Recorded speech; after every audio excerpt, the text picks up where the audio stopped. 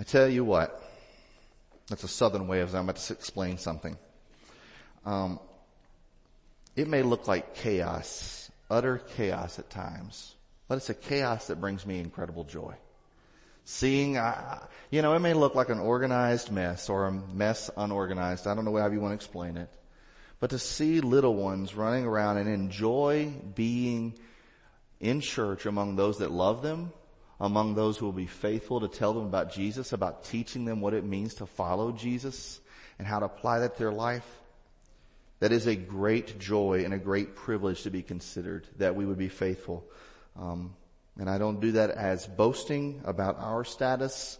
I know God can always, there's plenty of more pew space to fill. But I recognize that there are churches that are hurting. And one of the reasons they're hurting is they don't hear those voices. They don't see that chaos. They don't get to experience that joy of taking the message of the gospel and explaining it to a child in a way that a child can understand. And so that is a great joy that we have. So let us never, ever take that for granted.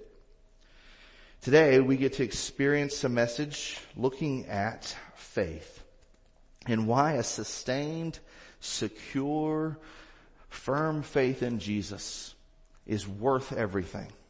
Why it makes all the difference and why faith in Jesus is the calling of our life. Why we speak so much about this word faith. And as we look at this word faith, we're going to find that its definition, if we were to put in a tidy little statement, it's hard to encompass it. But the Bible doesn't just give us a statement, it gives us a picture. An ever-moving, woven tapestry for us to see how faith is defined and how faith is described. And so today I'm going to invite you to turn in your copy of the Word of God to the book of Hebrews, one of the most famous passages in the book of Hebrews. Hebrews chapter 11. It has been titled before, as some would declare it to be made known, as the Hall of Fame for Faith. The all-stars, if you will, of the Old Testament being made known. So we're going to be in Hebrews chapter 11. And today, because Hebrews chapter 11, it's a pretty lengthy text, we're going to just look at the first 7 verses and see how they give us this definition, this picture moving of faith. So would you stand with me as we honor the reading of God's Word, recognizing that it is He who spoke it, He who has sustained it, He who has inspired it, He who makes it inerrant, infallible, and it illuminates our soul. The first 7 verses of Hebrews 11, this is the word of the Lord. Now faith is the reality of what is hoped for, the proof of what is not seen. For by it our ancestors won God's approval. By faith we understand that the universe was created by the Word of God, so that what is seen was made from things that are not visible. By faith Abel offered to God a better sacrifice than Cain did. By faith he was approved as a righteous man because God approved his gifts. And even though he is dead, he still speaks through his faith. By faith Enoch was taken away, and so he did not experience death. He was not to be found because God took him away. For before he was taken away, he was approved as one who pleased God. Now without faith, it is impossible to please God, since the one who draws near to Him must believe that He exists and that He rewards those who seek Him. By faith Noah, after he was warned about what was not yet seen and motivated by godly fear, built an ark to deliver his family. By faith he condemned the world and became an heir of the righteousness that comes by faith. Let us pray. Lord God, today we have just read from your word. I pray that we would not take it for granted. We would not take it as something that would be less than serious.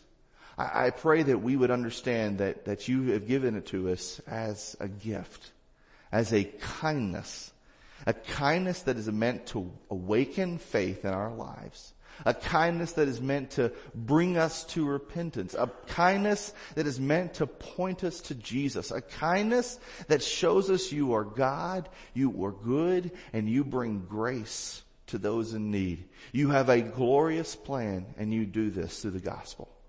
So Lord, today as we have your word, may we hear it with open ears. May we see it with focused eyes. May our hearts be pierced by it and affected deeply. May our souls and our lives never be the same. Not because we went to church, but because we drew near to Christ. It's in Jesus' name we pray. Amen. So we're looking at this message of faith. What does faith mean? What does it look like? And how do we find it? So one of the things that we like to do and feel like it is the direction that any church should do when it comes to the Bible is, what does the Bible say about this subject? What does the Bible speak?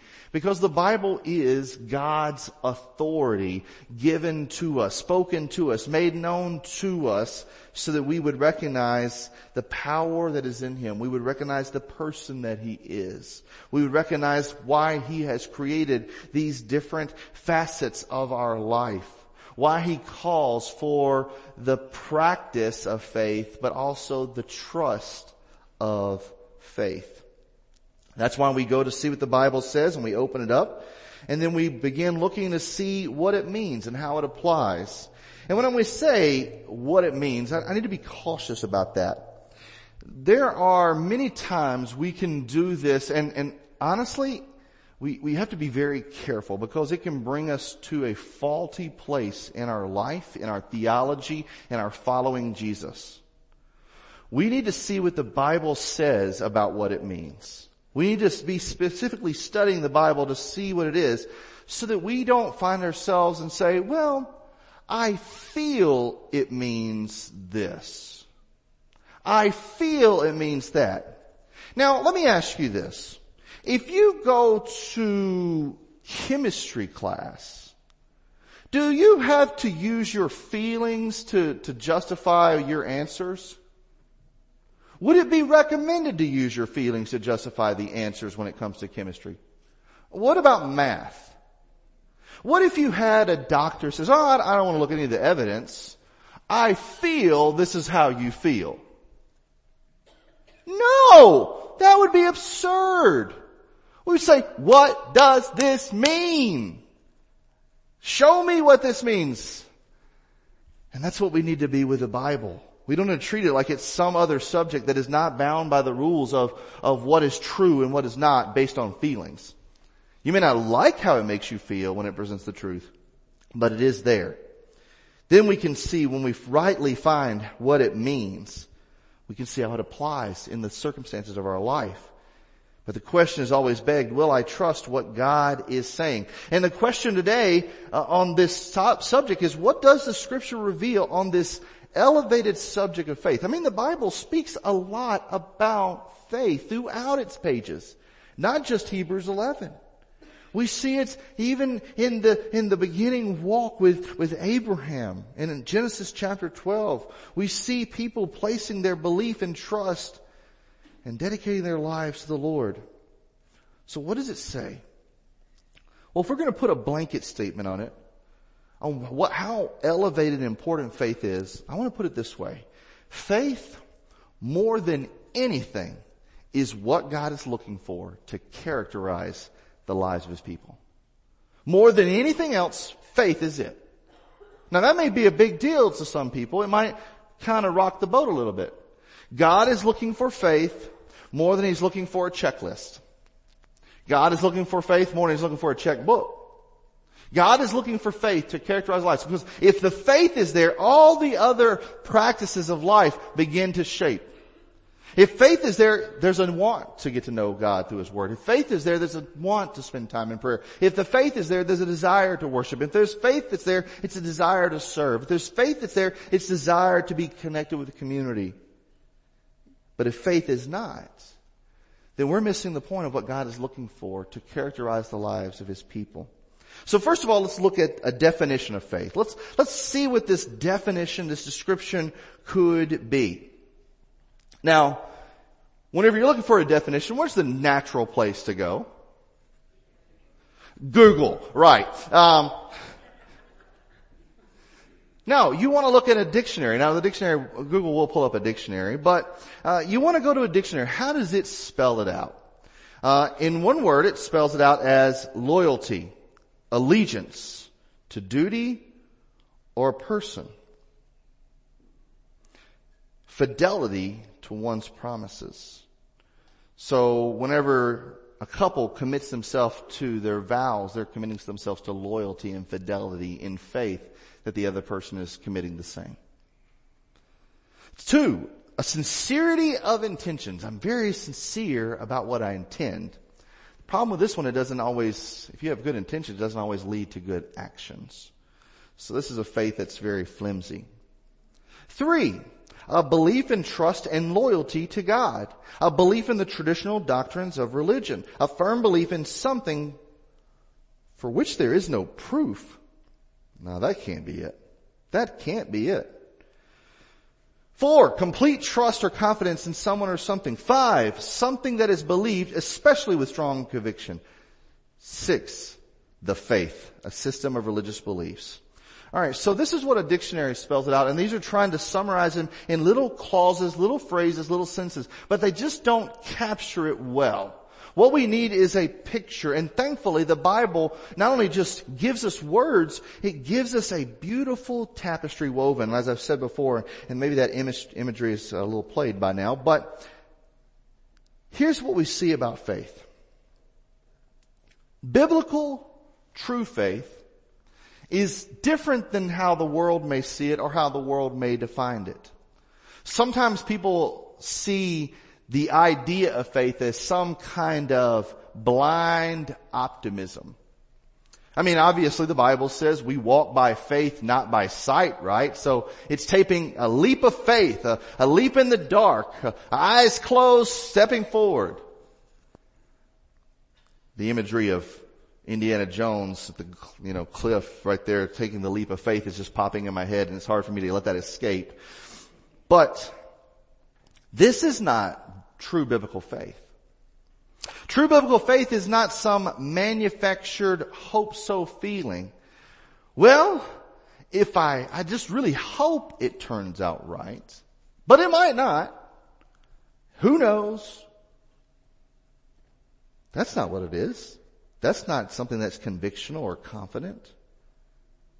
True faith is not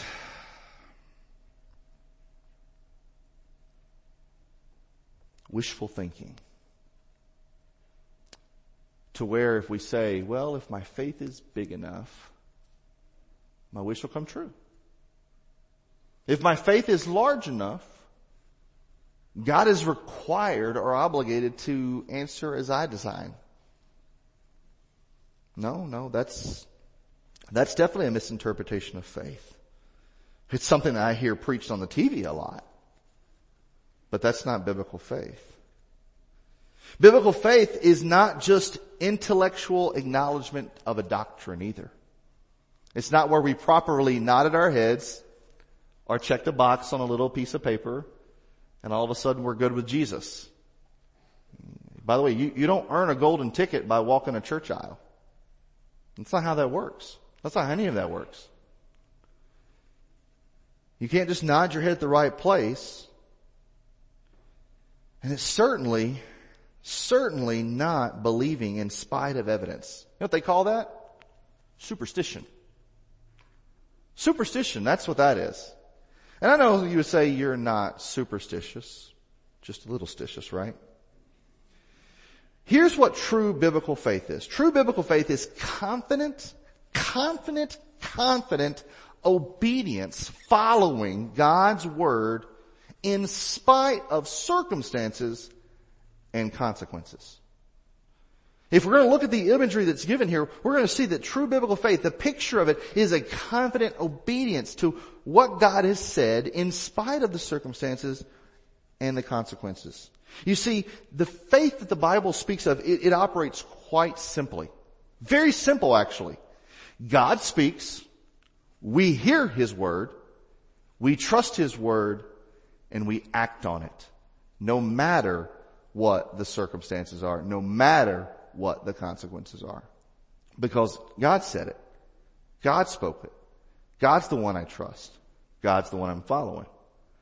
The consequences and the circumstances are not elevated. The faith is elevated. The Lord is elevated. You see, the circumstances may be impossible to us. We may think this is insurmountable. The consequences might be frightening. They may be unknown. We may not know what will happen if I look behind door number 3. What is there? But we obey God's word just the same.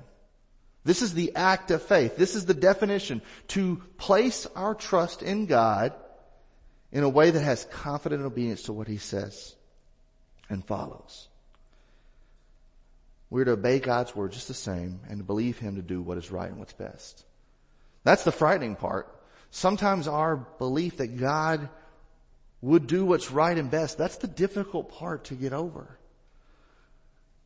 Because we'll say and we will sing about, oh, I trust the Lord. I surrender almost. I surrender some.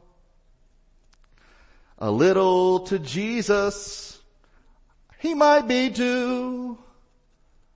I surrender few.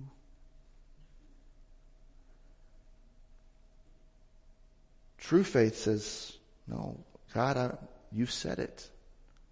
I must obey and follow and learn. You see, there are those in the world that define faith as illogical belief in the occurrence of the impossible. What the world does fail to realize, though, is that faith is only as good as its object. And the object of our faith is God.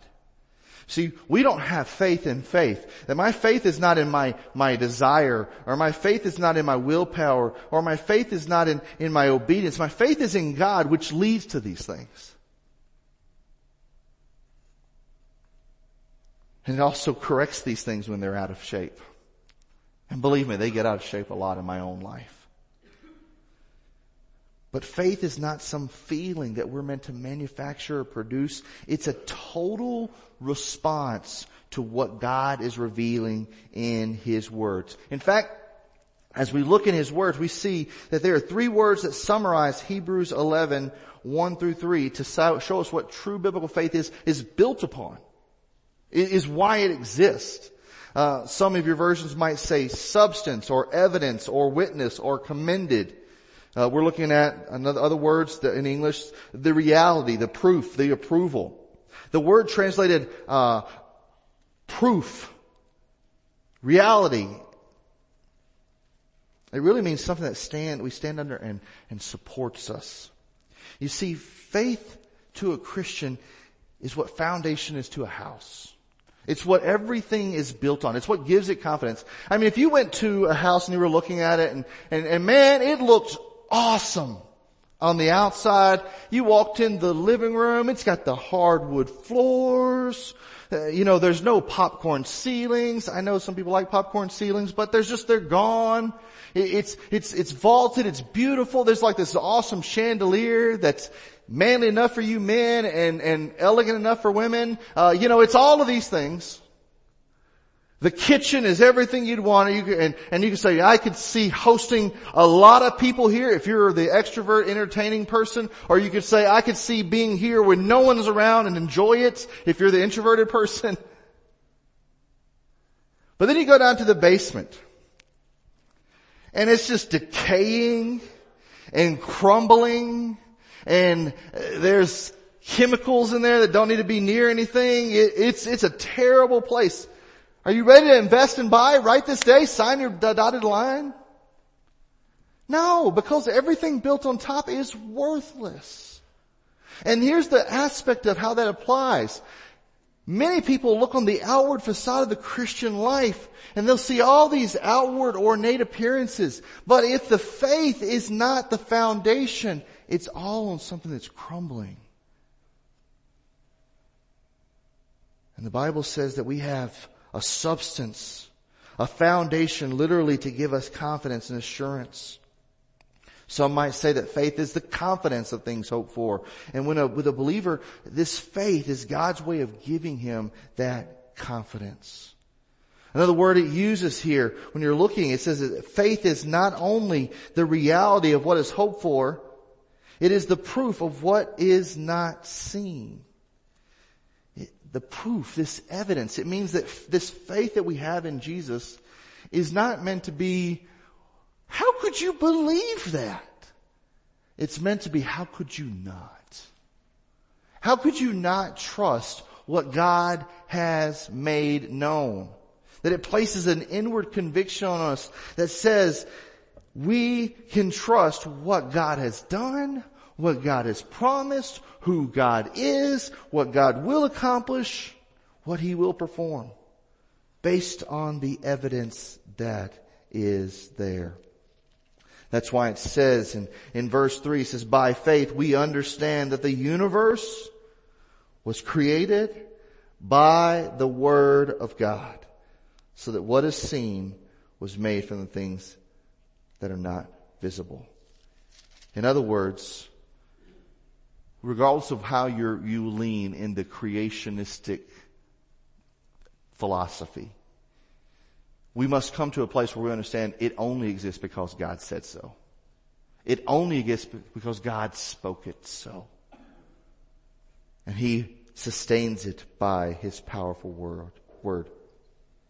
Okay, let's move on. We see that with faith, there are some certainties that we are given. Some certainties. First it says the certainty of what is not seen. What is hoped for and what is not seen. Here's the thing faith does for us. Faith helps us understand that in Christ we have what we can hope for. And that it is sure and fixed. What are some of the things that you hope for in Christ? If you were to try to write them down, what would they be? Like, I hope my relationship with Jesus is going to bring this. Some of the things that Christians as a whole have longed for, that their faith has said, I can trust this. I have the reality of what I've hoped for, is they hope that Christ is going to return, just as the Bible says in Titus 2:3. They hope that they will attain the resurrection, just as 1 Peter 1:3 says. They hope that they will have the glorification of heaven, just as 1 John 3:2 says. And they hope and believe that they will reign with Him, just as 2 Timothy 2 and Revelation 22:5 says. So what the Bible is saying about faith is that it is giving us the proof of what we as a community of faith hope for. Having faith is what is bringing us to this place where we understand this is what God is going to give as a future hope to all who believe. But not only that, faith helps us to understand that we are now able to see things from a kingdom mind. That looking around us, we are to see that we're a part of something bigger than just what this world affords. Think of the imagery, for those that remember in the book of Genesis, Jacob. When Jacob ran away from home, and that's what it was running away from home, he was sent with a blessing, but he was leaving because he was scared. He comes to this place that it was called Luz. And he falls asleep and he uses a rock for a pillow. But in the middle of his sleep, he sees that stairway that is connecting between earth and heaven, with the angels ascending and descending. And when he woke, he realized that this was not just some weird, like, what did I eat dream? But this is the reality of who God is. A God that his father had spoken of, but he himself really did not personally know. But he began to connect the dots, that faith was awakening him, that there is a bigger picture at play beyond what we can normally see. You see, just like the heart is the organ that pumps blood throughout our body, faith is the organ that gives us the eyes to see that we're a part of something bigger. That we're involved in something bigger by God's plan. The writer of Hebrews makes it clear that faith is a very practical thing in spite of what unbelievers say. Because faith, it enables us to, first of all, understand what God does. Not everything, but the few things that he's there, it helps us understand what God is doing. It enables us to see what others cannot. And as a result, faith enables us to do what other people cannot do. Other people can do good, but only the believer can do good to the glory of God. Other people can help in other people's time of need, but only the believer can share the message of God's word that will save a soul. Faith enables us to do what others cannot do. And as we look through some of this list, you're going to see some of these people that did ridiculous things in their time that probably people of the world laughed at. They snickered at. They thought, what is this about? And yet God says they are my witnesses. God says these are the ones who I have stamped approval and said, because of their act of faith and trust in me, I consider them mine. The great thing is we look at these heroes. The first three we only know a little bit of the story, but when we go a little bit further into it, you'll see that, man, all these people were just like us. That's the strangest thing. You know, we sometimes have this area where we highlight and elevate heroes because, well, they're heroes. They do something great, some feats of strength, some mighty accomplishment, some great conquest, and we elevate them. But here we'll see that these heroes of the faith, they were people that were flawed and frail just like us, but they were growing and walking with the Lord. They were growing and walking with Him. So how do they do that?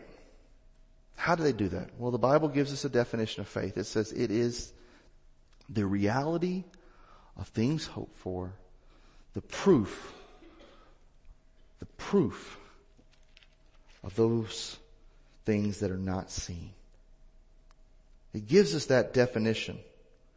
But if we were to leave it at that, we still might be scratching our head and saying, I'm a little bit confused.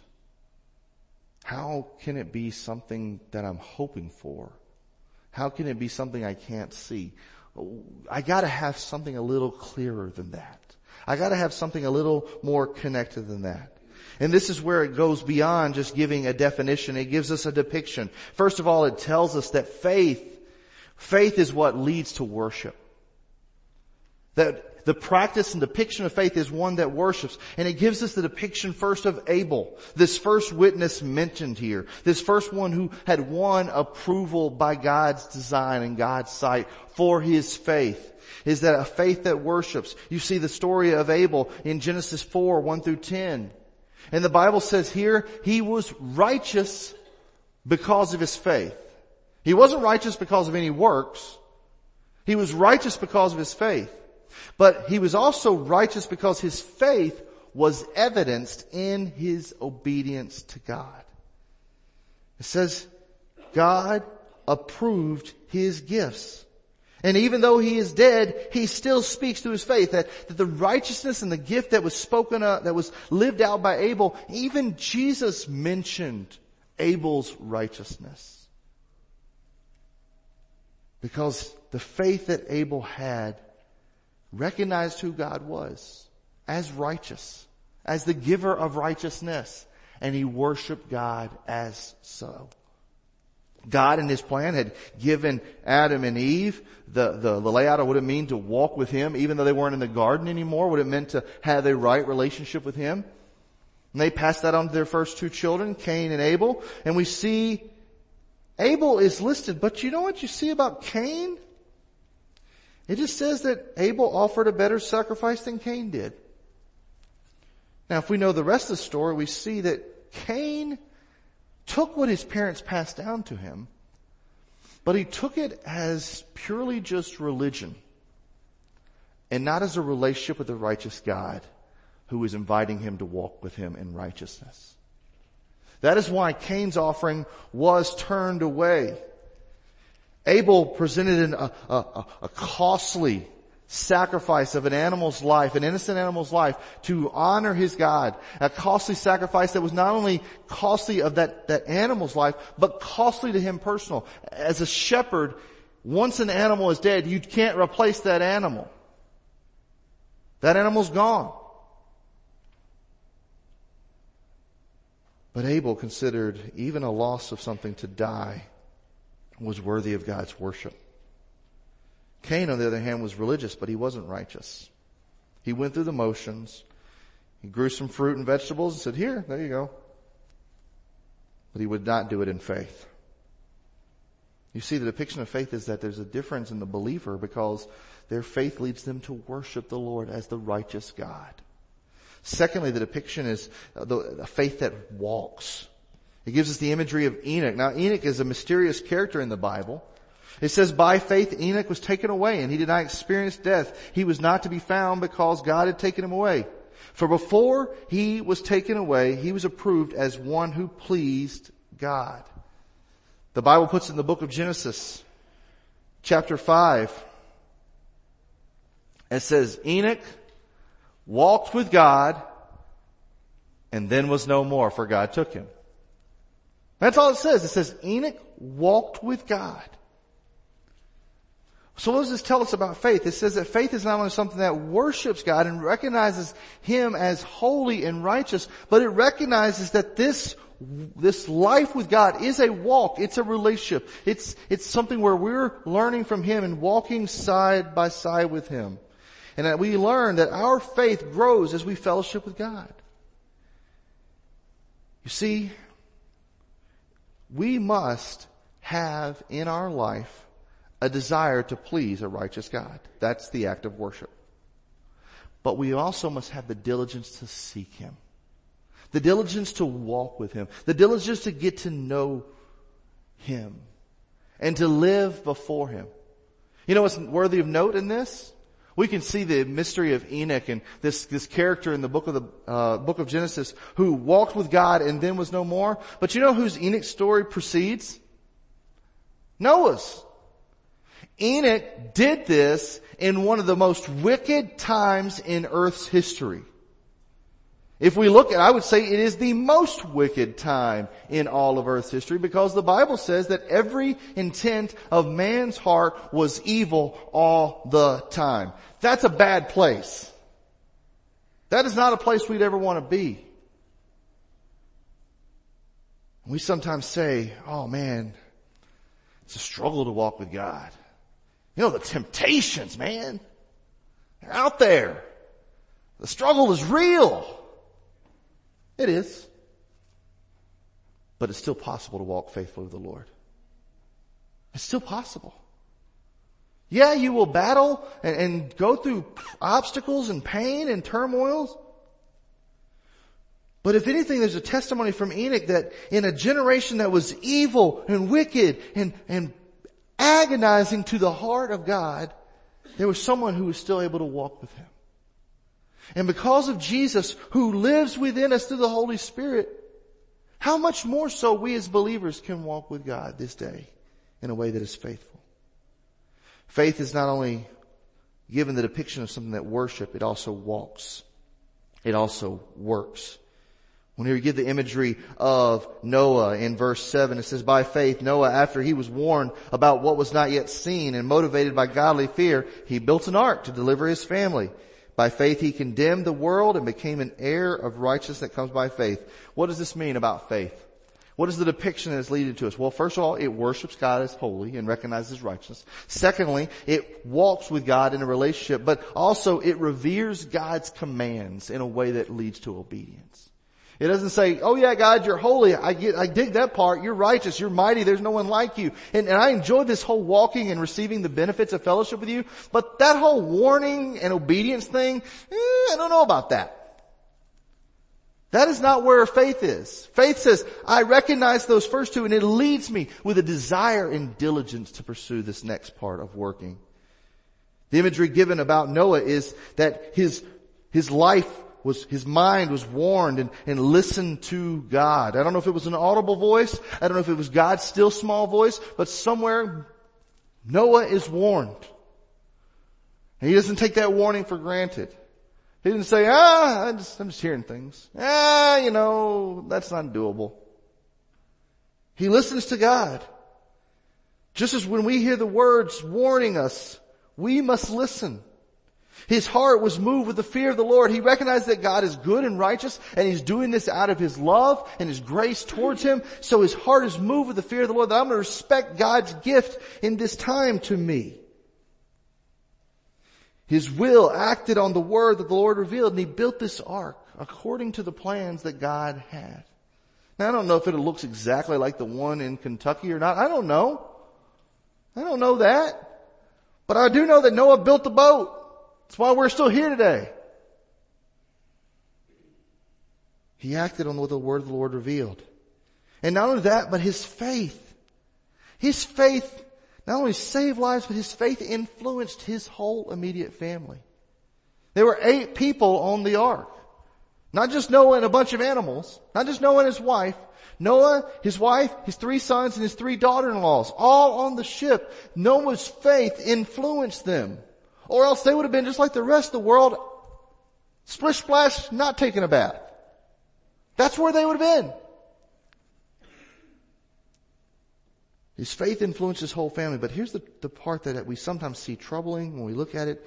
His faith also condemned those around him, because his faith revealed what unbelief looks like. When you stand someone of true biblical faith, we're not trying to compare notes, but it definitely lets you know, well, if that's what true biblical faith is, I can definitely see what it's not. I can definitely see what it's not. And those in that lost generation, they were condemned. They saw the evidence of Noah building this boat. Looking at the timeline, if you take a literal timeline of the book of Genesis, it took them 100 years to build this. 100 years. It wasn't like overnight. It wasn't like that offshoot sequel of Bruce Almighty where, everybody just brings things and like a magic dolly drops down Yellowwood or something. That's not it.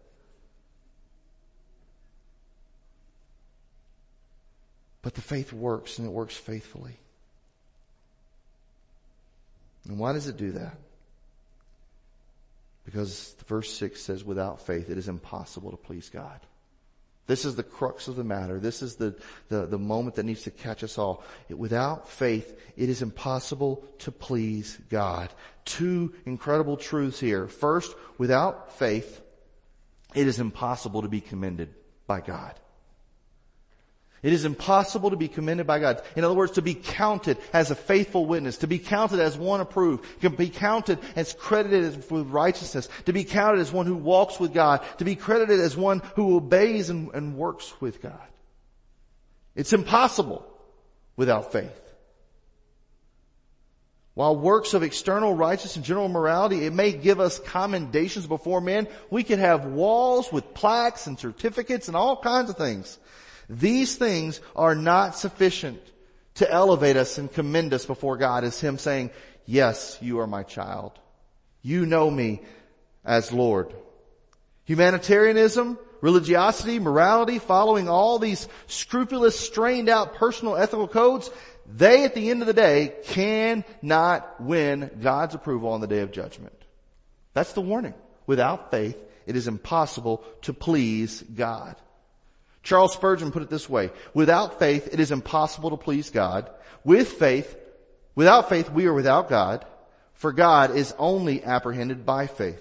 Without faith, we are without hope, for a true hope can only spring out of a true faith. Without faith, we are without Christ and consequently without a Savior. And it would be infinitely better to be without eyes, without hearing, without wealth, without bread, without garments, without a home, rather than to be without the faith that brings everything the soul requires. Without faith, we are a spiritually naked, poor, miserable, lost, condemned, and without hope of escape. Without faith, it is impossible to please God. There is no divine approval for those who do not believe in the Lord in true faith. There's not. That's why I said there is no checklist that you can go through. There is no walking an aisle. It all comes down to your faith in the Lord. The repentance and trusting the gospel. But here's the other good news. Without faith, it is impossible to please God. But with faith, it is impossible to be condemned. With faith in God, it is impossible to be condemned. This is the glory that is found in the gospel. That the righteousness of God is demonstrated in Christ fully. That the penalty of sin is paid for by the sufficiency of Jesus. That the personal responsibility is not our own work willing it up to fill out the checklist, but it's God saying, I have done the work. Now come to me in true faith. This is the beauty of the gospel. That what He gives, He never ever takes away. We are never ever condemned. And when we read verses like Romans 8:38-39, we can read them with confidence. Romans 8:38-39 says, I am persuaded that neither death nor life, nor angels nor rulers, nor things present, nor things to come, nor powers, nor height, nor depth, nor any other created thing will be able to separate us from the love of God that is in Christ Jesus our Lord. So, what are we to do? What are we to do? What is this declaring for us? If we're going to wrap this all up in a hopefully a neat little bow. First, our primary concern that's revealed to us. We must come to a place where we accept the existence of God by faith. We come to the place of showing and knowing that we have a rational reason to believe in Him. All our convictions will be built on Him. They're based on this commitment. Second, we are to accept the promises of God by faith. Not only His existence, His reality, but because He exists, everything He has said, everything that He has done, everything that He will perform, everything that He has accomplished, it all means I draw it all. All of it is to take root in my life. Every single ounce of it.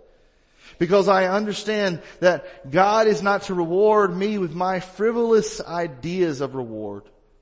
But just as it says in verse 6, He rewards those who seek Him. Why? Because all the promises of God are now made available to you. All of them. That is such a glorious truth. Today, I don't know where you are. Maybe you're in the room and maybe you're just honestly just confused by the whole thing. That's okay. I understand what that is and what that's like. And maybe God is leading you to say, all right, you need to dig a little deeper and see where this is going, what this is leading to about the knowledge of God, about learning about who He is and what He has done and following Him in faith. That may be exactly where you are. Today, it may be that God has opened your eyes and said, I have wakened that faith organ and said, I have made you see that you need me. You need to come to a place of faith in me and trust in my gift to you. And today may be the day of your salvation. But for all of us disciples, there's always the question, how can my faith grow? Because obviously all of us need to grow in our faith. But I want to let you know, it is not about the size of your faith. Jesus said this faith the size of a mustard seed can move mountains. No, it's not about the size of your faith. It's about the source of your faith. What you need to do is grow closer to the one who secures and sustains your faith, Christ Jesus. You need to grow with Him. And the best way to grow in faith is to grow among the faithful. To find yourself planted near those who have a like-minded heart that want to desire and diligence to follow the Lord. Who want to worship Him, who want to walk with Him, who want to work for Him, and who want to live boldly. And for us, just as we're going to see as we study later on in these characters that are in the book of Hebrews chapter 11, we're going to see that if we're going to see faith grow in our life, first of all, we need to listen to how God is speaking in His Word. We need to have ourselves stirred in the ways that God is leading. We need to obey the Lord. And we need to be those who carry the badge, who carry the status of witness, approved of God, commended. We need to carry that well. May it be said of us, they were men and women of faith in the Lord Jesus Christ. Let's pray. Lord God, today as we come to a close, I just thank you for who you are. And I pray that you would use this message as only you can. I don't know what way you may move men and women that are here today, but I pray that you would work as only your Spirit can. We thank you for being a giver of great grace. And today we pray that when we respond, we would do so as you lead. From the greatest to the least, from the oldest to the youngest, whoever it may need to follow in faith, their next step, move them, Lord. In Jesus' mighty name, amen.